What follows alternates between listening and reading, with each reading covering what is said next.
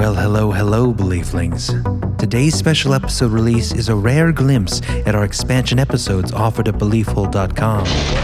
These are strange times indeed, and we know now more than ever there is a hunger for uncovering the mysterious and recounting the mind-bending tales that make this place so strange and wonderful. In light of this, we would like to present Unicorn Episode 3, Imposter Entities, Monstrous Muppets, and Nightmares in the Closet.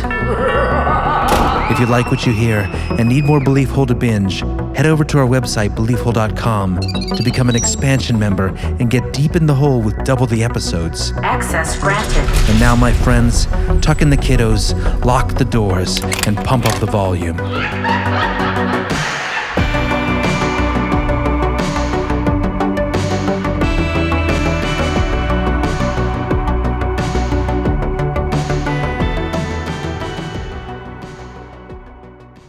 Hi ho, Kermit the Frog here. I'm a Muppet baby. I'm a Muppet girl. I will play with you. Muppet out. Muppet out. Muppet out. That should be pitch shifted. Muppet out. 1, 2, 3. What? Nothing? All right, that's all we need. That was wonderful. Hi. Muppets. In the closet. I can't imagine too many more things creepier than Grover coming out of the closet. This is your old friend Grover. Into your room. Yeah. To terrorize you. Yes. And if it sounds familiar, it's because we discussed this on our Boogeyman episode, remember? We did the Big Bird story with the chapstick. Have some chapstick. It'll make you feel good. It's so creepy. Like the thought, I mean, what makes that so creepy? If that's real, if that happened, it reminds me of like It, you know? Like Well, it's just, putting on the mask. Yeah, I think we had this exact conversation before. Oh, we yeah, should we set did. this up a little bit. but just the thought of, Something coming out of your closet and pretending Yeah. to be something. yeah, go ahead and set it up. I guess it really could have been Big Bird, though. What? Jim Henson lives in your closet. Oh, that's creepy to imagine, like Jim Henson just wearing like a dilapidated old Big Bird suit. In some other reality, they kicked him out. He had murdered some people, and so he just had this old suit that he would wear occasionally, and he knew that could get him in the door or out of the It's weird that you say closet. that because I do have a story coming up with Big Bird, and today we're going to be covering monstrous Muppets and screen memories and interdimensional parasites. So what is a screen memory again, Chris? A screen memory, so it depends on who you're talking to. The initial idea of the screen memory actually came from Freud. The concept is that when you're young, if something disturbing happens to you, your mind tries to find something that can replace Oh, okay. the genuine horrifying experience with something palatable that can kind of relate to it and cover it up. So, screen memory is a distorted memory generally of a visual rather than verbal nature deriving from childhood. The term was coined by Sigmund Freud, and the concept was the subject of his 1899 paper, quote, Screen Memories. The construction of the screen memory turns on the balance between memory and denial. The blocking of an unpleasant event, thought, or perception is facilitated if some harmless but associated object can be substituted for the unpleasantness itself. The ego searches for memories that can serve as, quote, screens for the unpleasantness behind which is thereby removed from consciousness. So, kind of what we already said. Do you think you have any screen memories? Well, I think we talk about these stories and they always sound familiar. You little can't bit of put your kernel. finger on it. Yeah, It's basically like trauma right. that your brain can't deal with. So this can happen at any age, right? It's childhood. Is specifically Makes more sense as a child. right, because your brain's still developing. It's still a controversial idea, and it's been kind of pushed out in a lot of academic circles. The idea of the screen memory, for some reason, we're not going to go into that today. But that was Freud's explanation of a screen memory. Of course, the other thing I was going to mention in UFO abduction, right? When they talk about UFO abduction and experiences abductees have, there's sort of an allusion to the idea that is the screen memory possibly something that's an intentional process that's done to the abductee. Right. So maybe not even that they're doing it, but and that would be in an adult form. Yeah, something so traumatic that they have to replace it. Right. So the entity or the power behind the abduction experience can trigger the mechanism that you might naturally have to create a screen memory in order to obfuscate their true Possibly. reality of who That's they one are. of the theories. I wonder how this plays into MK Ultra. I was just thinking that this seems like this would easily have inspired that process. Like we can basically program someone and then hide what we've done with using screen memories, and then use that as a trigger with the not Alice in Wonderland, Wizard of Oz, a lot of these different famous scenarios and imageries that they've used for MK Ultra screens. And it's funny, Alice in Wonderland, because that'll come into play with one of these stories. And also Alice in Wonderland, Lewis Carroll. The writer, right? Yeah, and I'll talk a little bit about that later on, because it's really interesting how he viewed reality, because he did view it in these sort of layers of reality. And one of the layers was the state between sleep and wakefulness that he believed was just as real as this reality and the things that you would sort of see. And that's how he wrote a lot of his Alice in Wonderland and Jabberwocky. But he would get a lot of these ideas in that in-between state. Really fascinating guy. But he used screen memory, the idea of screen memory, to direct some of his creative ideas. We'll see if we have time for that. And the last thing I want to talk about, just to open this up, is when we talk about possible explanations for these encounters we're about to read. Of course, there's always the parasite idea, right? We talk about that a lot. The dark feeder. The interdimensional parasite. What are these things? And I really hope we have time to get to it. There's a really interesting breakdown into the concept of parasites by Paul Eno in his book, Dancing Past the Graveyard. Great book. And really fascinating. If we don't have time on this episode, we'll definitely be doing a full episode on his book. But he goes in depth on his theory of parasites through years of interactions with these entities, even working with Ed and Lorraine Warren. He was a theology student at the time. So it's really some fascinating stuff there. He believes that a lot of what we think are demonic spirits or people that have died, often the case, it's entities that are living in between worlds, but they're feeding on people and their energies, and will even pretend to be demonic spirits if it gives the person more fear, thus giving them more food. Interesting stuff. We'll see when we get to that. But It's interesting because that kind of connects with the next expansion we're going to be doing over the break here, which is going to be about alien races. This book of alien races is supposedly coming from the KGB. yeah, that sounds really interesting. Yeah, translated by this guy, Dante. We'll get into it when we get to that episode, but what he's currently doing, because that came out in like the early 2000s, mid-2000s, or maybe 2014. But what he's doing now, looking at his YouTube videos and his YouTube presence, gets really interesting. But there's one video from someone that follows him about Morgellons disease. Some people think it comes from chemtrails. It's nanotech that invades your system. Yeah, it's definitely a disturbing thing. Yeah. It's like fibers growing out of you. Yeah, and some people believe they're sentient. It's horrifying looking, right? Do they have actually samples of this? Yeah, okay, so I thought it's allegedly a thing, but there's no, like, you can't keep it or something, like it disappears or... Well, I know I've heard that. It might depend on certain experiences, but there are actual scientists that study samples. But some of the videos you see are pretty crazy, and who knows who these people are, where they're at with their psychology. The one I was watching, though, was a follower of this Dante guy who came out with that Alien Races book, and they get into some really interesting, bizarre kind of ideas that are really out there, but will be really interesting to talk about. But one of the videos, the whole point of me bringing this up was he believes that the nanotech, the Morgellons that are in his skin and around him all the time, causing him constant allergies and pain and anxiety, he believes that they're feeding off of his fear.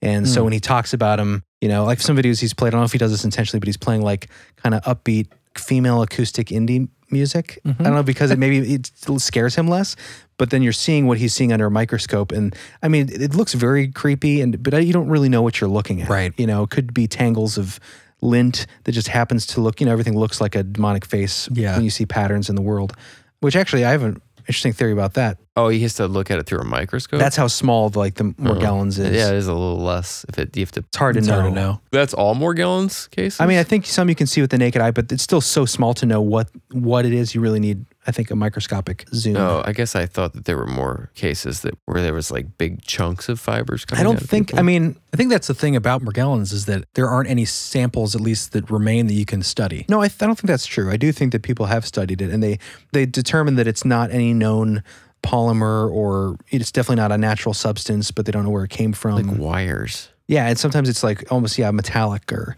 I don't know. I mean, this is a topic for another time, but it's interesting just in that it ties in with the idea of if they are sentient and they are pretty much invisible, they are invisible entities feeding off your fear, just at the micro level. It's just kind of a creepy idea. Did you guys see the Joe Biden thing? It was a video where like it was something in his sleeve. You were talking about that. It was like during the debates. That's right. It was like a little creature came out of like his a little sleeve. like scorpion arm. Did you see it though? I think you showed it to me. It's weird. I mean, obviously, you know. Could have been like a bracelet. No, it was definitely a interdimensional parasite. No. It was either fake or it was an alien. Yeah. I mean, I see what you're saying. It's one of those videos too where you're like, It wasn't like a natural watch or. right. it was a very unnatural looking thing to be happening it's inside like of a his little sleeve. scorpion arm A creature. scorpion arm. Come on, man. Yeah. But anyways, we'll get to more of that in the next episode. Chris, I didn't mean to interrupt you too much. But, Sorry. But yeah, How dare you. It's interesting stuff. But it ties right into I came up with this theory the other day. I was taking a shower. I don't know if you guys ever noticed this, but if you ever pay attention to the patterns around you or the indiscriminate non-patterns, but just like textures of the floor or the ceiling, you know how you always see like eyes or a face? Yeah. There's like at mom and dad's shower upstairs, there's like a wolf in the wall that I always see. Upstairs? Yeah, the upstairs bathroom. Anyways, prints and stuff that are random, pareidolia, you'll see faces, right? Right. That's the idea. But I noticed that, I don't know if you guys out there listening experience this, it's like 95% of the time scary, dark looking just thinking faces. that. I don't see a lot of like dudes smiling back at me like, hey, hope your day's going well. It's like a happy little elf. It's always like an ogre or a malevolent, misshapen creature. I thought that too, but then I wonder, like, is that my mind state? Is it because I'm anxious or... Well, this is what I think. I think that maybe we talk about these entities that live just beyond us, feeding off fear. What if they have enough ability, enough like resonant energy to manipulate the material that when someone's plastering a wall... That's a ridiculous theory. No, let me finish. When they're, painting or plastering and things are just drying, that not necessarily they're intentionally like, I'm going to make a scary face. Not that. I'm just saying maybe their very existence there is manifested in the material in these very subtle, easy to manipulate, just the way that paint dries. Or Well, the it way, makes you know sense. What I mean? You would want- I think that's the truth. If you were one of these entities and this was kind of your home base, this person's apartment, then when they're doing the wall, you definitely would want to influence that to have scary faces. right? I mean, I'm not saying it's intentional. I'm saying, what if these things are It's a stretch. malevolent and they are just beyond this realm? It may be an imprint, a psychic echo. I mean, It's real. I could see that happening in like haunted places, but just everywhere all the time. Yeah, I know. There would have to be a lot of them. Well, there is a lot. Mm-hmm. There's a lot. They talk about the... What are you doing? You're looking at the ceiling Looking at for your phone to see if I faces? could find the negative faces that might give something food. if any of you guys see that, take a picture. That and looks send like a it in vagina. of what you see. What? It does. That's some pareidolia. Where's my mind? Where is my mind? Anyway, let's get back to Muppets. Okay, Coming out of the closet. Sorry. So did you really set up this episode what it is about, generally?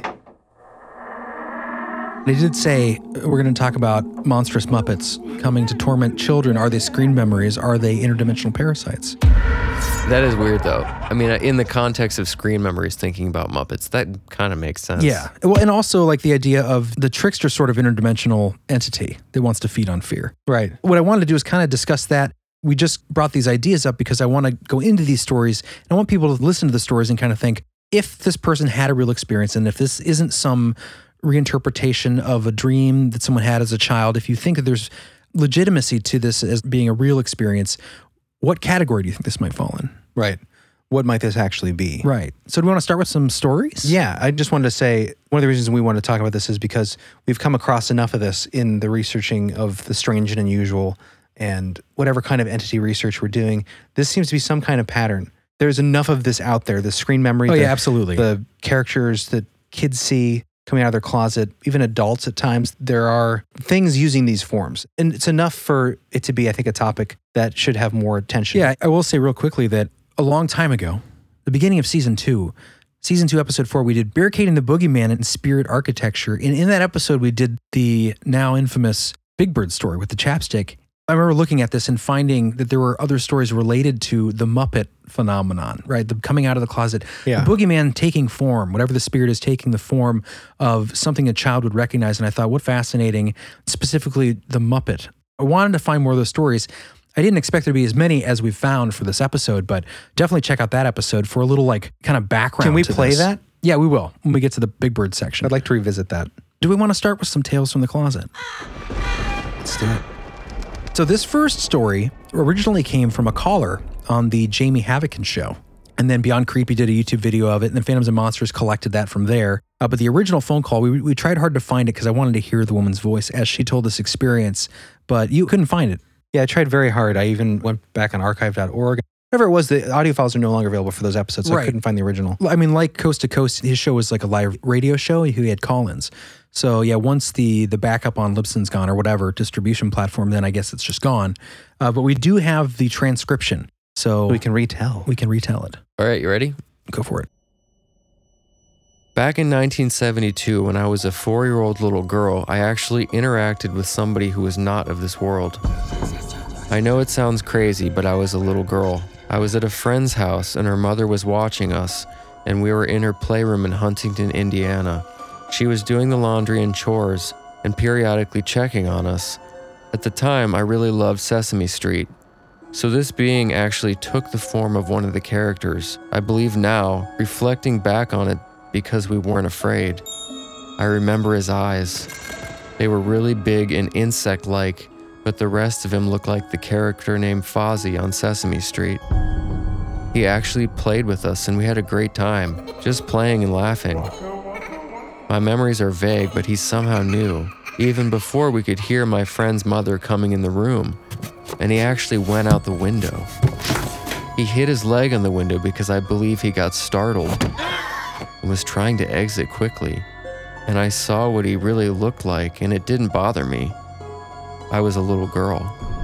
I saw the skin texture and everything, and now as an adult, I know that he probably just projected that image to me so that, I'd be comfortable. We were leaning out the window and crying for him to come back and play with us, and trying to show her mother, our playmate, that she assumed was an imaginary playmate.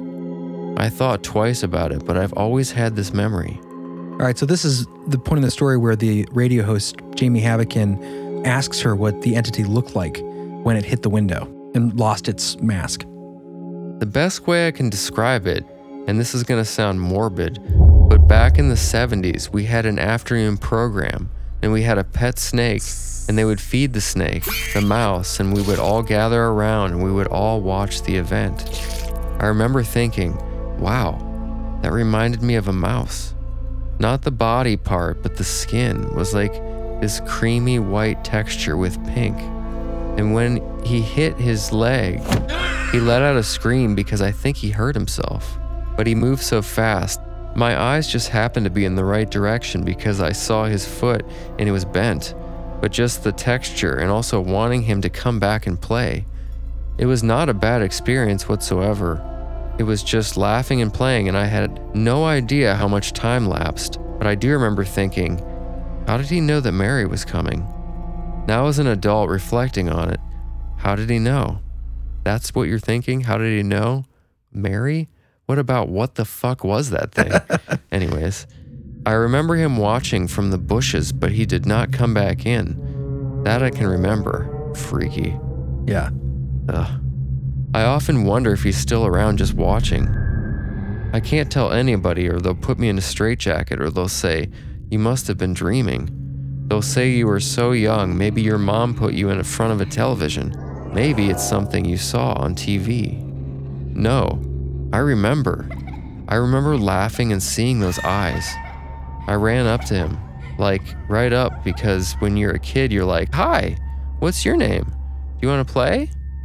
Looking back on it now, thinking about how he somehow could tell through our memories that I watched Sesame Street, and so he took on that image.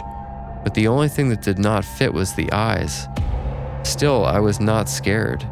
I just went right up to him, So then that's when Jamie Havokin asks her to describe the eyes more in detail. Black and large, like an insect. Large. Very, very large. But the intentions I got from him was complete love and wonderful feelings. Yeah, that's what they do. I felt like, oh wow, because you're little, you're not judging somebody on the color of their skin, or if they're a giant rat, or how tall, thin, or fat, or any of the other stuff. You're just judging somebody on how they make you feel, and if they're friendly. Man, that's creepy. Yeah. I mean, like the fact that it made her feel good, but Yeah. Ooh, that's weird. Just That'll make you feel good. Yeah, the Big Bird story. Have some chat. it's just the way that she describes the eyes is creepy too. Well, and I think anytime you have something that is pretending to look like something else, you automatically have a sense of some nefarious deception going on, I mean, it doesn't seem like it did anything nefarious. No, at least not that she recalled. And Right. a lot of these stories, you have this sort of encounter where that fascinating aspect of like, everything looked right except the eyes. There's always something that can't get Eyes right. are the wind of the soul. Yeah, there's a thing to that, isn't there? Yeah, there is a concept about these sorts of entities that take the shape of something else and how like there's always a little something that's off. Like they can't get it completely right. Mm-hmm. We did talk about that, John. Like you said, the windows to the soul. That was something we mentioned before. Like maybe the idea that because your eyes is where your consciousness really shines through, literally, like your soul, they can't mimic that. I just think of insect eyes as cold, dead Yeah, robotic. eyes. Yeah. You know, the gray android machines we Right. talk about. Not super loving and warm. Yeah. Literally cold-blooded. But they send out that reassuring, like they can the manipulate thing, your psychology. I mean, it reminds me of, I don't know if you ever saw there was a TV show called V. It was remade a couple remember. times. The thing that the alien species that were imposter entities, like we're talking about now, Reptilian. pretended to be like human looking, they would give people bliss. right. They would make them feel good, right? And it became like that was the nectar that people became addicted to. But it reminds me of that. Like even though they're freaky looking, bug-eyed mantis Is there men, like an animal where it does that, where it kind of like, calms you. I'm just saying like in the natural world where it seduces some other animal, and like it tricks them into, Well, of course, the Venus flytrap. right. Which interestingly, did you guys know this? I was reading in John Keel's book the other day about this.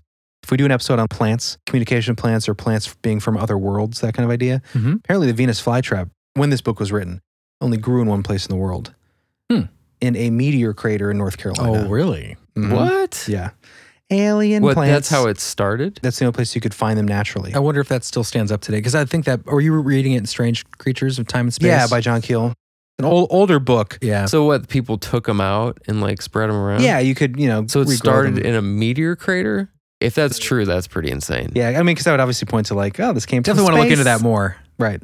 That'd be pretty cool if it was. Yeah. But there's a lot of things on this planet that seem otherworldly. There's another plant that it'll mimic an anus and it'll send out the smell of a fart so that flies will come and land on it and go into this butthole. I think it's and decaying. then it'll eat them. Okay. You are smiling an awful lot. You're telling that. He's like, in the butthole. excited. It's so silly. There's It is very a silly. dead body plant. It's Oh, fascinating. yeah. It's huge. It's like, feed me. What, like it eats you? Like it eats No, it's flies, like or- It smells like decay. This beautiful. Oh, it looks like the Feed Me Seymour plant? Yeah. Oh, okay. It's this monstrous tropical plant. Yeah. It looks beautiful, but it smells like death. Decaying flesh. Yeah. What is the point of that? I don't know. To get the sort of insects that go after, I mean, think of how Oh, many to help to insects pollinate. feed I on. think no, it's they a can eat it. carnivorous Yeah, it's carnivorous. plant. They don't eat the Okay. flies that would be feeding on a dead animal on the side of the road. What is that thing called? I want to see that. Carrion flowers, also known I as think it's a corpse flower. There you go. or stinking flowers, are flowers that emit an odor that smells like rotting flesh. Carrion flowers attract mostly scavenging flies and beetles as pollinators. It looks like something out of Beetlejuice. Does it say to feed on them or for pollination? This says for pollination. Yeah. That is such a weird. So it's not a looking plant. carnivorous plant. It's huge too. It doesn't look like a Beetlejuice thing. Beetlejuice. Yeah, do like you the mean? sculptures in Beetlejuice. Yeah. Oh, they have like spines kind of. Well, it's got like this giant rod coming God, out it of the looks top of this so giant weird, flower. man. Guys, we'll have this in the show notes. That is strange, man. So is it like legit size of a corpse? It's pretty big, yeah. I mean, it's twice the size of this family, although they are very short. This one, John. This is the Fascinating. Helicodiceros, is a plant that mimics the anus of a dead animal or person. Oh God. It even looks kind of like it. mimics it of a dead person. It says mimics the anus of a dead animal in order to attract flies for pollination. I guess that's Wow. one of the hot spots for flies is the anus of a dead thing. Hot spot. So if flies had like a club to go to, it'd be called like the anus or something. Come on down to the dead anus. That's wild. Oh, should we get back to it? Okay. Yeah. I would love to do an episode on that. More bizarre. We did kind of the bizarre animal stuff recently. Fun to do a bizarre world of That plants. plant is just crazy looking though. Plus, plant communication is fascinating. I really want to get into that. I had an experience recently that reminded me to tell that story. You were talked to by a plant? Yes, I was in my dream. We'll save that for that Screen episode. memory. Okay, so getting back to imposter entities, right? There is something to this imposter entity thing. Absolutely. Obviously, this episode does relate to that phenomenon because these are things imitating things that make you feel comfortable. The Muppets, the Alice in Wonderland, the Jiminy Cricket. Jiminy Cricket. Oh, we got a large and in charge Jiminy Cricket coming up.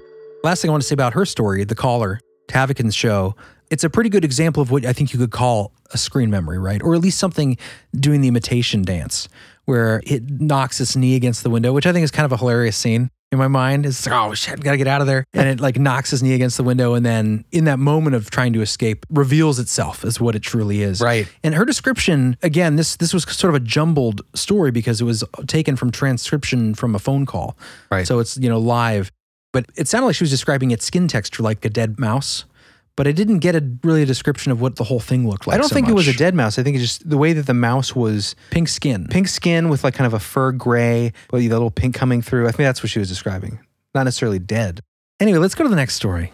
Okay, this one might sound familiar. I almost feel like we did this, but if we did, it's been a while. This story is called Visited by the Count. It comes from Phantoms and Monsters, who got it from Beyond Creepy. Okay, so someone actually writing and saying this is what happened to me. Right, and a lot of these stories are like there was the famous account of this Sesame Street character, and then a lot of people heard the story and it's like, you'll never believe I had the similar story. I never thought anybody would have an experience like this. I've been waiting years for someone to mention it. And this one I think is extremely fascinating because there's a lot of elements that come into play in different stories. And it'll relate, I think, well, because it's twin brothers who have this experience when they're young. And I call it 1, 2, scream. Get it? Yeah, it was really good, Chris. All right, who wants to do this one? You want to do it, Jared? I'll do it. Visited by the Count. I've been waiting 36 years of my life to hear a story close to mine and my twin brothers. Our visit started in 1981 when the Count from Sesame Street came.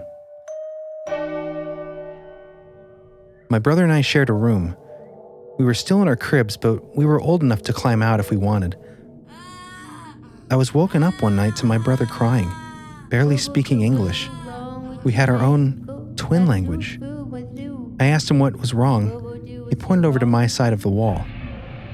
As I looked, there was the Count, standing, looking at us both. He went on to tell us many things. He was friendly. I know he was telling us not to be afraid and giving us information about our futures. No matter how comfortable he was trying to make us feel, though, my twin was not having it. He was afraid of it. Being the stronger twin all my life, and with no fear, I was worried more for my brother. I climbed out of my crib to go get help. As I went to flick the bedroom light on, I startled this entity. It ran towards the wall, turning into its true form, a gray. Then it morphed into a black blob and left underneath the dresser. Many events happened in this story going forward, but that would be too long to write. In the end, this wasn't talked about until we were around 10 years old. I asked my brother, was it a dream or was it real? Remember it? My brother looked at me in shock and said, yes, I remember it well, as if it was yesterday. I know for us, this has led to many years of events for us. We have been waiting, searching for someone that had an experience like ours. I felt like I knew this entity like it was family to me. I feel we will meet again in the future. And that comes from Hollow Eyes National Hockey League. What? It was the name of the guy's channel who was the commenter on this. Hollow Eyes YouTube NHL. channel. Oh, okay. Yeah. It might not stand for National Hockey League, just similar acronym. Weird. Yeah. It is weird because I resonate, obviously, because he's 36 at the time, 36 now, and the twin language thing, It's so weird. So many of these stories have twins involved in it, which is interesting. And it just reminded me of that story I think we've told before on the show, but the gremlin experience we both had and then recalled later and confirmed with each other. That night we were at Grandma's house and the gremlins came in the window and were dancing and creeping us out.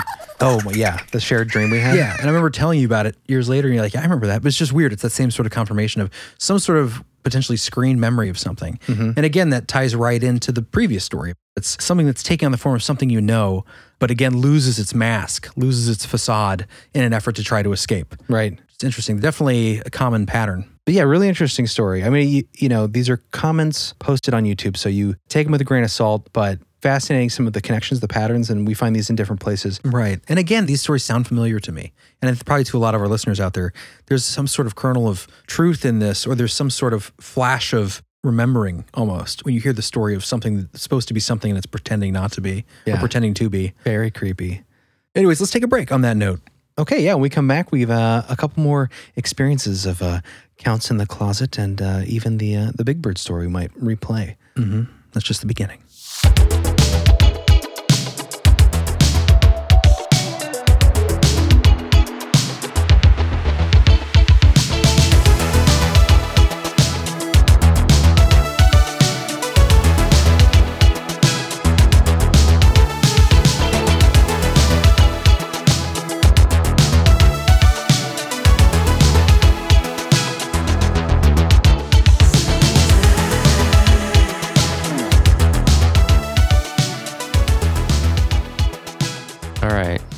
back. Yay! It's gonna be back.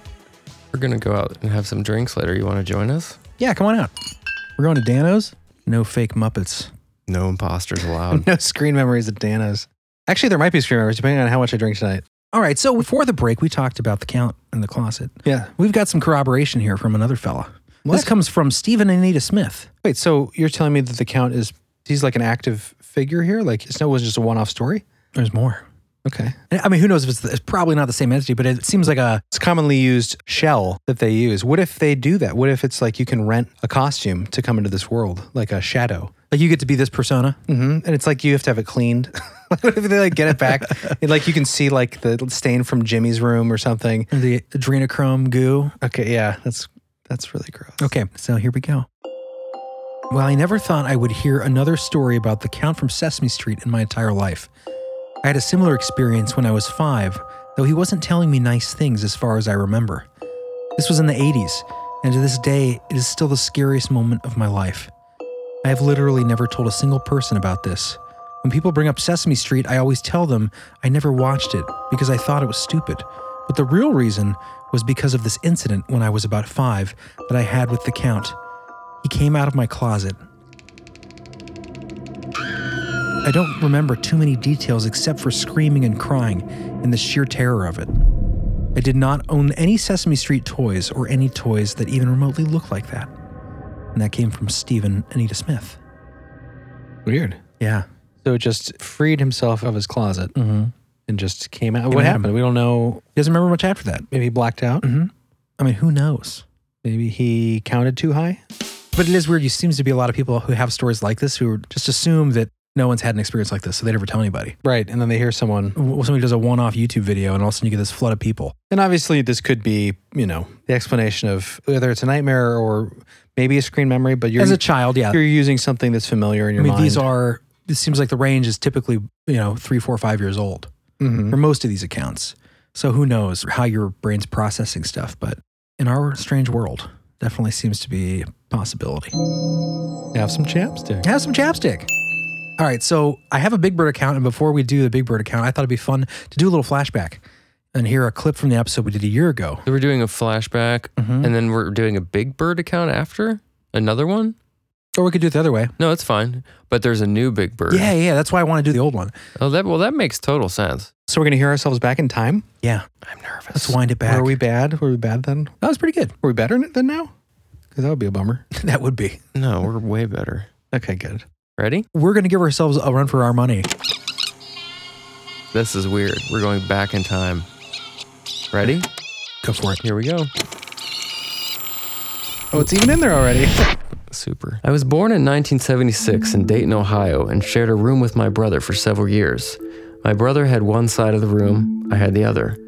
We had a very large walk-in closet, and the door to it was at the foot of my bed.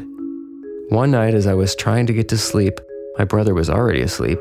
The door opened, and I know this sounds crazy, but out came Big Bird. Hello? I remember being frightened at first, but others came out too. And they were very friendly and led me into the closet with them. That's not scary at all. Right? All I remember at this point is that Big Bird gave me a flavored chapstick. What? Most likely to ease my fear because I love chapstick. Okay, I'm scared. And they brought me back to my bed. I went to sleep very happy over the whole experience and was not afraid anymore. What happened in the closet? I put the chapstick under my pillow after taking a tiny nibble, leaving my teeth marks just to see if it was still there in the morning. The next morning I checked, and lo and behold, the chapstick was there, just like I remembered. And at that moment I knew for a fact it was not a dream. If it were not for that chapstick, the experience probably would have not stayed with me all these years. I tried to tell my brother, but he laughed, as anyone would. It sounds totally crazy. Wow. That was hilarious. That was one of my favorite ones that we did. Yeah. Back in the day. And that's a great episode, too. Have some chapstick. It'll make you feel good. Hi. I'd love to do a reenactment where we just paint you yellow and put feathers on you. That'd be great. Give you a pot belly. You just follow a child around. I think it'd be hilarious. A reenactment? Just like you as that character, just like walking around. Like extend your nose like a little beak. Anyways, but this was someone's real traumatic I experience. forgot. Jeremy. That's true. I'm sorry. You got to lighten the mood a little with these stories. I forgot that he had bit his chapstick to see if it was real the next day. Right. That was kind of interesting. Very creepy. Very clever for a kid. How old was he? I just deleted the text. Let's see. 3 to 4 years old. Again, That's so you young. know, it's so young. How do you know? I mean, how do we know? Well, it kind of goes to that idea of like, you're that young. Does it allow the portal to be opened wider in a way? Right. To be seen. Yeah. And then to have a reaction. Right. So, I mean, if it's not imagination, which it could be, obviously, I do think that children haven't had the veil pulled down as much. Right. And they have access to things that hardened adults don't always. Yeah, I definitely believe that. Their hearts and minds have been calloused by Right. society and time. Taxes. Big Bird. Yeah, on Sesame taxes. Street. Speaking of Big Bird, he comes back. Should I read this one? Sure. So someone had a reaction to this story. And again, a lot of these come from viewers of a YouTube channel called Beyond Creepy. And in seeing these accounts, had their own story to share and then shared them there. And then Don Strickler, Phantoms and Monsters. collected them and sort of made blogs out of them. So we'll have links to both of those in the show notes. But John, go ahead and let's hear what happens to a person who had a similar account with the big yellow bird. I'm Big Bird. This really scares me because I had an experience just like this when I was around 3 or 4 years old. I was at my great-grandma's nursing home, and I still remember certain details of the home, like white doors and metallic gold trim. I was in the hall, and there was a door that was clear that led to a big field. I think it was for the people to take their dog out, and that's where I saw Big Bird. His eyes were normal, but I remember feeling calm and invited, and it had its arms stretched out like it was ready for a hug. I started toward the door, but that's when my mom realized I wasn't in the room and saw me running towards the door and came and grabbed me in a hurry. Stop, what are you doing? I remember pointing at the door and yelling about it, Mommy, look, it's Big Bird. He wants a hug. but I'm pretty sure she couldn't see it because she barely remembered when I brought it up. She thinks it was the spirit of a molester who had died there, but I have no clue what it was. I don't care who believes me. I know what I saw. I know it was real. And I know it wasn't friendly. Creepy. Not quite as creepy as the other one, but still creepy. But yeah, so it was momentary. Where it's like, come outside. Like, who knows what dangers were out there, you know? So it was outside. Okay. Weird. Yeah. And that outside factor. Did it say how old? 3 or 4? Mm-hmm. Man, what is it I'm a about teen. that age? I mean, you think about it, that's the age where you can, probably the easiest to convince a child. Like they're mobile for the first time. Right. They can walk They're around just a bit. starting to process the real world on Right. their own. But they're not able to distinguish between someone with bad intentions necessarily, or at least as easily. Yeah, they can definitely be fooled easier, I think. But are able to move on their own. You know, so but once they get a little older, there's a little more. Yeah, like 7 or instruction. 8, I would feel like it'd be a little harder to They know about strangers and bad man.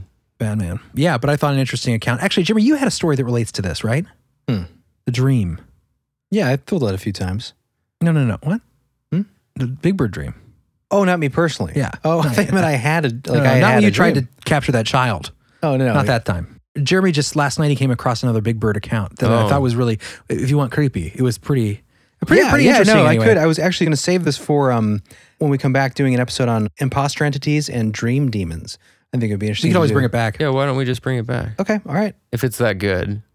Is it good? It definitely ties in. I mean, it's a dream, but beyond that, it's definitely creepy. Well, the thing about scream memories, this seems to be a phenomenon in dreams as well as awake time. Right. Actually, it had that a lot in the Freddy Krueger movies, where he would often shapeshift out of a familiar friend or something at first Right. you were familiar with, and then the claws would come out. Exactly.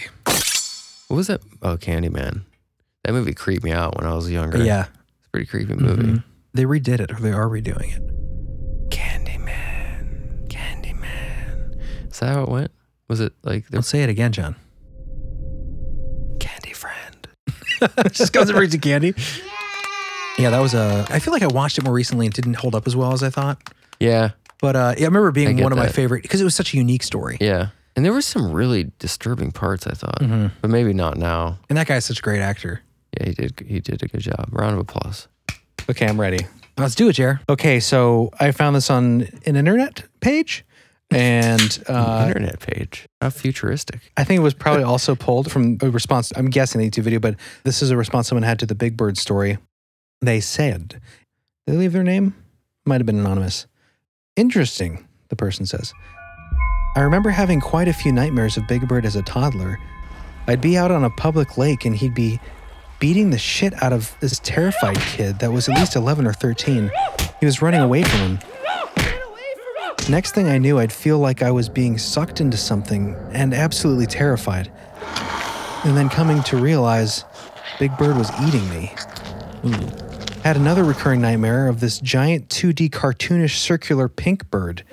It had a voice like an old hag, would spin me around and tickle my armpits and chest area. That's not fun. Shit was absolutely terrifying. Armpit tickling is very vulnerable. Oh place. my gosh, yeah, that it's kind of like tickle rape. Yeah. You know, because it's very like torture. Yeah, can you In a imagine that? dream, I would think that would be kind of torture, just because it's such a vulnerable, like off-putting place. Oh, yeah, dude. And you can't do anything Big about it. cartoon pink bird Yeah. tickling. It's so bizarre. Tickling itself is weird. Think about like, I think in this room we're all kind of ticklish, different spots, you know, feet, armpits. What a weird thing to say. I think in this room we're all kind of ticklish in different spots. I don't know where you guys are ticklish. I'm not ticklish. Oh, whatever. It's psychological. Sometimes I'm not. Get over here. Let's try it. It's getting really weird. You're not ticklish. I mean, I can control it, I think. No. I haven't been tickled in so long. You're telling me if I held or someone else holds your leg and you're held down and someone just tickles the bottom of your foot, it won't bother you. Well, it depends. Well, I mean, are you like... can sometimes I you mean, can if you take a psychologically- feather and like do it, I'll probably be like, ooh. We should do that for a show. For Live stream. Yeah. Like Sure people would love that. Tickling my foot. Yeah. June 18th, at 8 p.m. John's getting his foot tickled. But no, it's just such a weird response to that sensation. Like a laugh. It's like a pain. It's the only time you can laugh. be angry and laughing, I think, is when you're being tickled. Because sometimes it really pisses people off. Oh, mom. Or girls She would sometimes. like decapitate someone. Oh, if she Punched dad in the face. She hates it with a passion. Well, it's like you're She out of has control. no control. It over is. I mean, it is pretty mean thing to do if you really don't want to be tickled. I think it's frustrating for anyone who doesn't want it to be happening. It doesn't feel good. It's not like It's chapstick. supposed to feel good though. I mean, like babies, you tickle. They're probably tortured. No, They only know how You to just smile. think they're having a good time because they're laughing. 'cause They that's would be what you do. like, they'd be sad. They would be like, you're obviously irritated, and they No, just you're right. giggle. You know, it might be the control thing. You're right. It might be that like we want to do what we want right now Yeah. with our bodies and our lives, and we've got these plans. And someone tickles you, and it throws everything out the window. And you're like, no, if I'm frustrated by that. It may You can just let go and Yeah, laugh. right, exactly. I mean, I think that it's definitely part of it. It may not be everything, but like, it doesn't hurt. It's just uncomfortable in a weird way. I think this episode should be titled like Muppet Monsters and Conversations on Tickle Theory. Tickle theory. I like Tickle it. theory. I like it. Tickle theory. Loss of control. All right. Let's do Donald Demon Duck. Let's do some Donald Demon Duck. Grandpa would like this one. Remember he always did that. The voice. The Donald Duck impression. Yeah. Pretty good at it. I've tried that so many times and I can't Can't do it. Okay, that's just gross. Here we go. I remember when I was about 4 years old in 1978, having an encounter very similar to this, a seemingly alive cartoon character. I've never talked about it for fear of being ridiculed. My mom put me in my bedroom to have an afternoon nap, and I can fully remember playing with what looked like Donald Duck. I know you're probably laughing now, thinking how dumb, but I swear it really happened. I remember one minute I was happily playing, and then the next minute being absolutely terrified. It seemed to turn on me and start screaming and shouting, and I remember banging on my bedroom door, screaming for my mom to let me out, because I couldn't reach the door handle. My mom had moved it so that it was near the top of the door and unreachable. I can honestly still remember how terrified I was because this was one of my earliest memories. I never told anyone because who would believe that something looking like Donald Duck would be scaring me in my room? I would sound like a lunatic if I talked about it, but I swear this happened and nobody has to believe me. I just wonder if anyone else out there is encountering anything like this and has been too scared to talk about it, and maybe after hearing that it's happened to other people, they might come forward and talk about it. That's from Canella. Yes, people, if you've had these stories, come forward. Share them with us. I know my truth. Excuse me? I know my truth. Did you say I know my truth? We should make like a big post with all these stories. Like a Muppet support group? consolidated. Yeah, I was thinking like collect this information. I know it kind of has been different places, but oh, you have the horse he had story. I did bring that in. Before we do that, there's one last Muppet story that is really short but sweet. What's it called? The Silent Musicians. I had Muppets as a kid. I was 5 or 6 years old. They all had musical instruments. I was laying down and I looked up and they all looked at me and started playing their instruments. No noise, just movement. I ran out of the bedroom so fast, crying and scared. So to see this about haunted toys, holy shit, I have the chills. This was 1985 in the suburbs of Chicago. That's pretty creepy. Yeah, that comes from B-Cop. So that's not quite the same thing as like a manifesting Muppet monster creature from the closet. It's enough. But it's toys coming alive, tied together. And just another kind of creepy story. The idea of like seeing them and they're just like, Yeah. Just moving I mean, around, they're supposed to silent. be making noise too, right? yeah, but he's not hearing the music. That's what I mean. Yeah. And they all just look at him? Fake playing their instruments. That's kind of creepier that you don't hear anything. Oh, like, yeah, it's I can super imagine creepy. hearing the creaking of the trumpet, but not When actually they're hearing the supposed sound. to be making noise and they're not. Oh, yeah. It's But the additional creepy aspect would be, are they even mechanical toys? Can they move, or are they just, Well, they have to be. says they all had musical instruments. I mean, it could have just been like, Well, I'm picturing like stuffed animal type Muppets. Think about, let's see, Muppet Band. Boys, the 80s. oh yeah, because the animal was on the drums, right? Right. It's like a band we used to play with. That one drummer. He was like Animal on the drums. Except drunk. Who is that again? That's Animal. Animal. Oh, Calling for the Nanny? That's Muppet Yeah. Babies, right? That's what we watched. And then the mom came in, she was all like, Was that Charlie Brown? Well, yeah. Same I with think it was Muppet. both. yeah. No, you just never saw her face. Oh, She really? spoke English, yeah. You just never she didn't saw speak her. wah wah? I mean, yeah, she didn't speak Wawa. But you always saw her from the waist below. That's funny. So that wraps up the Muppet stories. For now. For now. And if any of you guys have any of these stories, if they've happened to you, it'd be rare, but it'd be neat. Now I have two more stories. Read him, Chris. One is Alice in Wonderland and the Masonic Knight. And one is Horsey Head. You should have titled it Horsey Head and Missing Head, Well, yeah, that's because that's additional creeps right there. Well, do you want to read one? I can read that one. I'm familiar with it. Go for it. Set it up for us, Jared. So this one comes from actually Clyde Lewis. If you've never listened to his show, you should. Ground Zero. It's a great show. He's live on the radio, but he's got a podcast. But he had Rosemary Ellen Guiley on his show in 2018, and we've covered her. She wrote the Ouija Boards Gone Wild book. She has a gin book I want to do. Yeah, great author. Unfortunately passed away in 2019, but excellent stuff. But when she was on there, apparently she had her own experience with children. And, you know, we did that episode, The Creepy Things Kids Say, and I wish we had this for that episode because Yeah. it would fit perfectly. But let's hear what her two twin boys experienced in their bedroom and the things that they told their mother that they were seeing. Again, twin boys. Yeah, weird. And she begins. I got one that fits perfectly with what you said, Clyde, but this happened about 30 years ago. My twins were 1 year old. We put them to bed, and they woke up in the middle of the night screaming. They were saying, a headless man, or a man with no head, and a horsey head came out of their closet. And their closet door happened to be open. We calmed them down, put them to bed, closed the closet door, and didn't think anything of it. A few nights later, the same thing happened again. They were in hysterics, screaming and crying, saying the same thing. A headless man and a horsey man came out of the closet. We figured maybe they were opening the closet. They were 1 year old, so they could get out of the crib. So we put one of those cribs up against the closet, and we put them back to bed. That night, we heard a big crash, Scary. and the kids were screaming in hysterics. We walked down the hallway. Their door was hanging on an eye hook and one of the hinges at an angle. Inside the room, the one crib we had put up against the closet door was all the way across the room. The closet door was open, and the kids were incoherent. They were screaming and crying so hard. They were saying a man with no head and a horsey head came out of the closet. After that third incident, where the door was actually pulled off its hinges, and I know 1 year old twins cannot do that, Teamwork, though. that was the last night they stayed in that room. That's terrifying. Yeah. Like It's creepy. they're telling her man with no head and a man with a horsey head is coming out of the closet. And then like the third They time. finally block the door. They block the door at the crib, and then there's a big bang and she runs up, and then the crib is across the room and the door's busted open. That's nuts. Yeah. If it's So real. I mean, I do trust this her books are pretty great. And well researched. her Yeah, stuff. she seems like a very credible researcher. And it was her personal experience. Definitely fascinating. Yeah, I mean, Who knows what what do you that do could after be? that?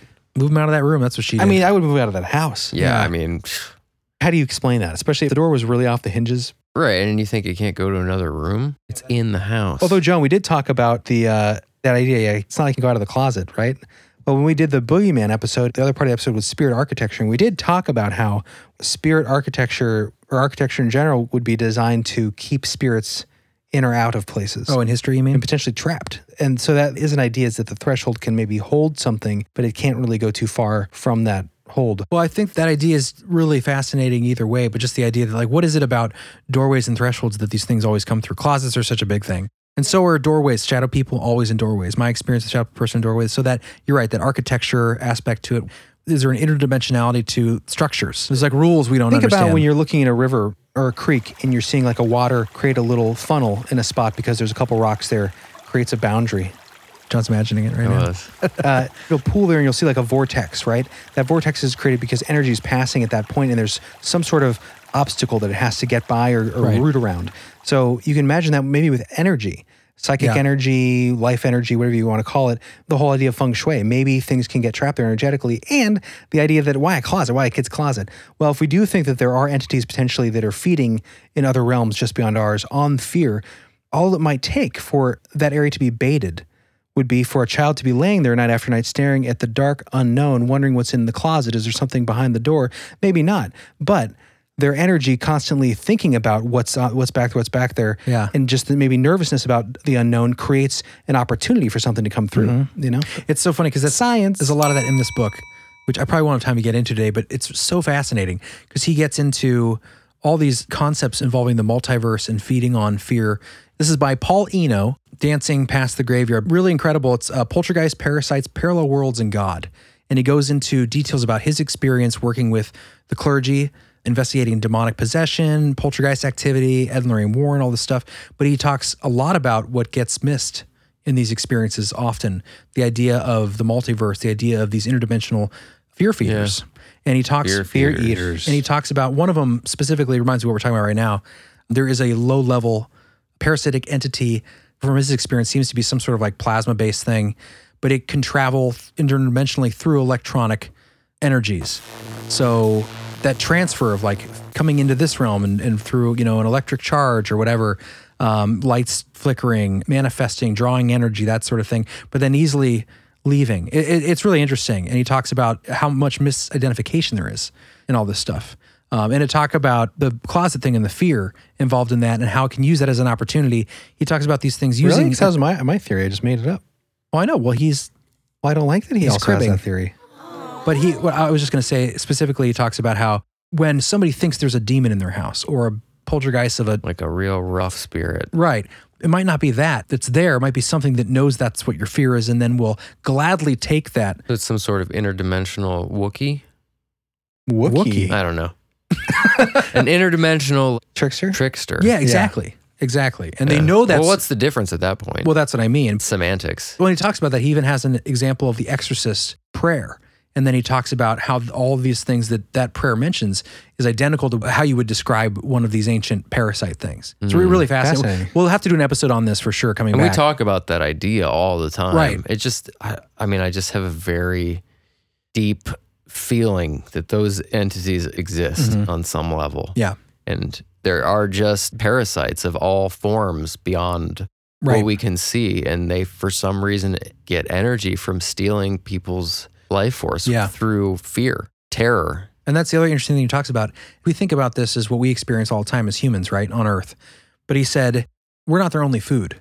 That there are things in other worlds that are fed on by these things, which is just a fascinating, it opens up a whole True other... boogeyman. Interdimensional boogeyman. Why don't we do that for an episode this season? We will. I think that's a really interesting idea. There's so much... Every time I look at this and I want to use it on an episode like this, I just get sucked into the whole outline of this book and everything he talks about in his actual experiences investigating this stuff. And then you have little nightmares in your tum-tum. Little tummy nightmares. That's where your fear sits. It's like your fear throne. The doctor looks inside Teddy's courage sack. Oh, look. Teddy is riddled with fear. He is afraid. Look at what fear does to your courage sack. So that's what I was going to ask you. So, like, does he have personal experiences with this stuff? A lot. Really? He was studying theology. Really? Well, I'll read the quick paragraph on the back here. Okay. Journey with the famous theology and paranormal researcher as he examines cases he has hesitated to write about due to their mind-wrenching implications of humanity's place in the universe. Learn about the multiverse, ghosts from elsewhere, and a new definition of, quote, neighbors. Examine battles with demons that turned out to be far more than demons. Unexpected encounters with people trapped in parallel worlds. I've read a really interesting one like that. And run-ins with bizarre paranormal creatures that don't even have names yet. Then come with him. This is written kind of weirdly. Come with him into pioneering concepts about reality. What it all might mean for our new place in the universe or multiverse, our understanding of what and who we really are, our grasp of who or what God might be, and our ultimate fate. You'll never look at your existence the same way again. Really interesting. Not high on the food chain. We are not? No. Really interesting. I'm surprised you haven't done an episode on this yet. I've had the book for a few months, but fascinating and really compelling. It is. Why? Well, what are you holding on to it for? We had a list of subjects to get through this season. What? It can always be rearranged. That bird voice. All right, we're going to take a quick break. When we come back, we're going to do an experience with a grasshopper comes a knocking. We'll be back in a moment.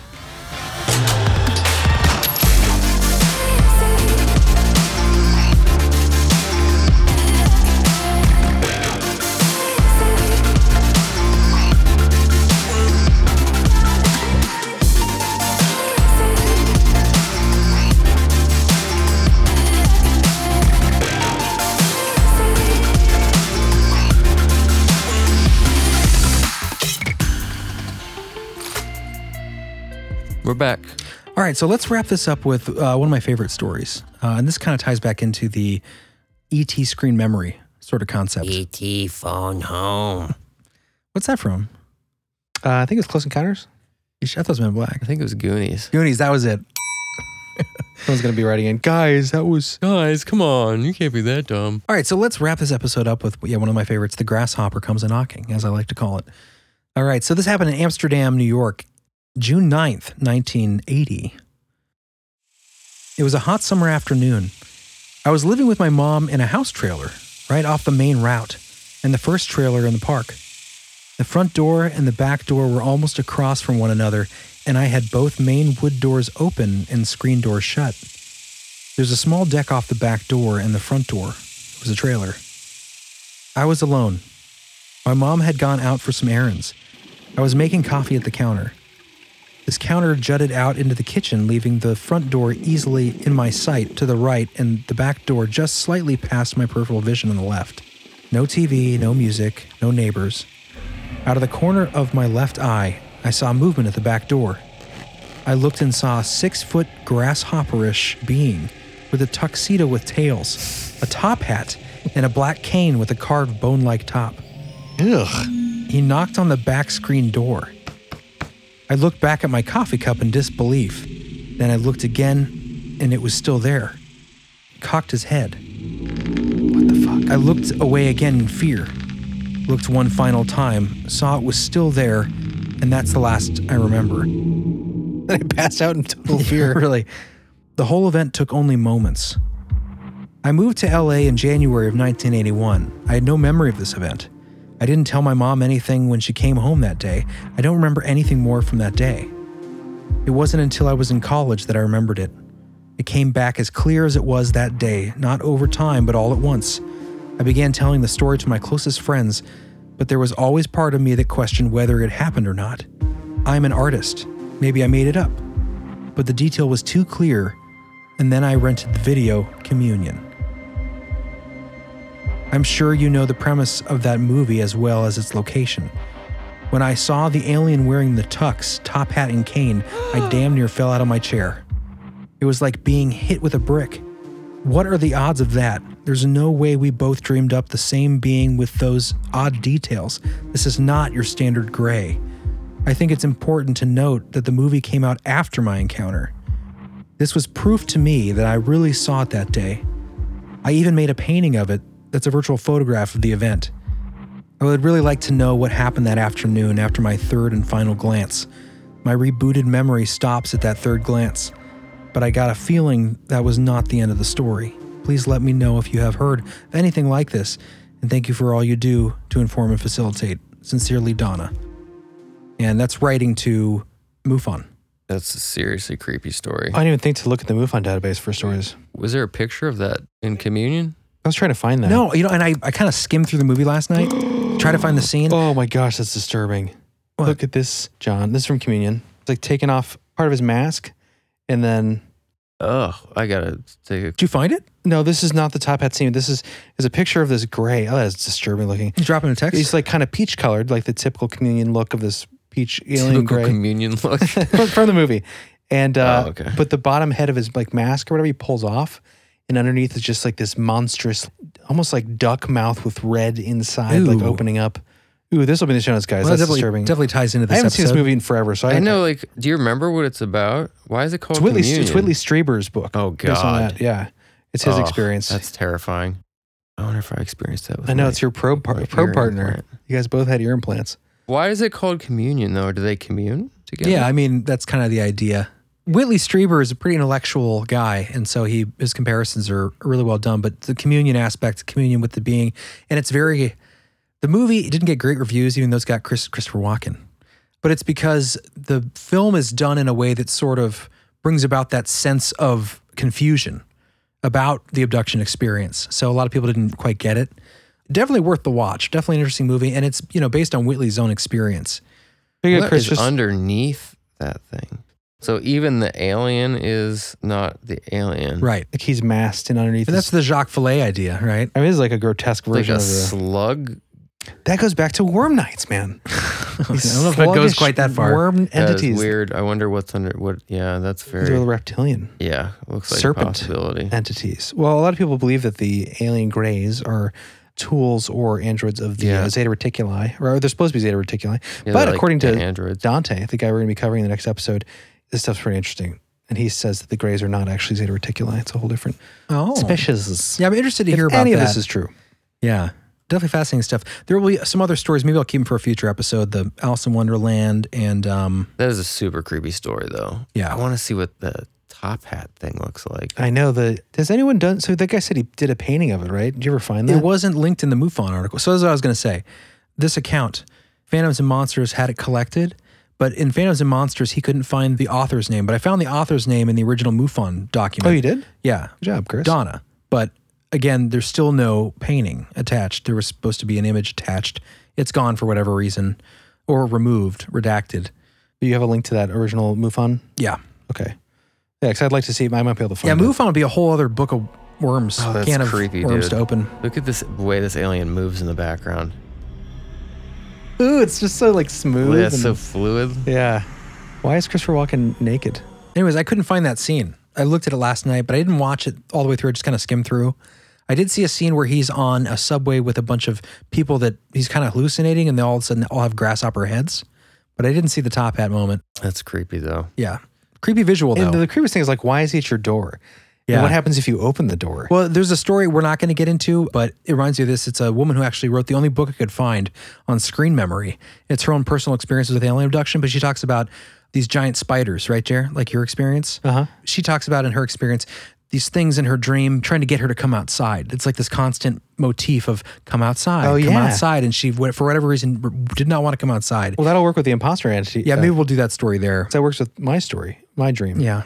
And grandma, who wasn't grandma. Mm-hmm. Yeah. I hope you guys like this unicorn number 3. Oh, yeah. Our third unicorn episode. All right, guys. Well, we are past our bedtime here. I am Muppet it out. We got to go to the bar. We got to celebrate. What are we celebrating? 640,000 listens. Is that where we're at? We're around there. We should do like a million to listen live stream or something. Yeah, we will. That'd be cool. That's like 2 million hours of like listening time. Who knows, huh? Who knows, man? Over 1 million, though. Hours. Yeah, that is definitely 1 million true. hours. Probably 1.5 million hours of weird, strange holiness. Bizarre. Well, We're out there we're out there. living in people's minds. We'll hope you guys like this journey into the closet. Thank you guys for joining us. We really appreciate you supporting the show, and we hope that you like this episode, and we hope that we keep making good episodes for you because we love you. We hope that we keep making good episodes. We hope. It is a guarantee. You hope. Why we got to hope for that? We just will. You always like the weird stuff that we do, right? Right? Where else you gonna If go? you have had any of your own weird experiences that you want to share with us, Maybe something got knocked loose in the old noggin today. Oh yeah, maybe we dropped a screen for you, huh? We have a new feature on our website. You can go and fill out a listener experience form. Right, Jer? That's absolutely correct. And you'll get right into the archive, which is about to be released on our website over the break. Yeah, it's really easy. Just go to beliefful.com/share-your-paranormal-experience. What? Is there a button? Please tell me there's a button. Yeah, I'm actually going to put next to the contact form a button that says share your experience. It'll go to that page. Okay. All right, we got to go. All right, guys. Thank you so much for being here. This is a great topic. We love doing this one. If you're interested in hearing more, let us know. And have a great we week. got one more expansion for you guys, and then we'll be heading back into main episodes. But we're going to have some good main episodes. And we got the live stream coming up. That's true. June 18th. June 18th. Be there or be square. Lock your closet. All right, guys. Lock that closet. Don't let those things out. We'll talk to you later.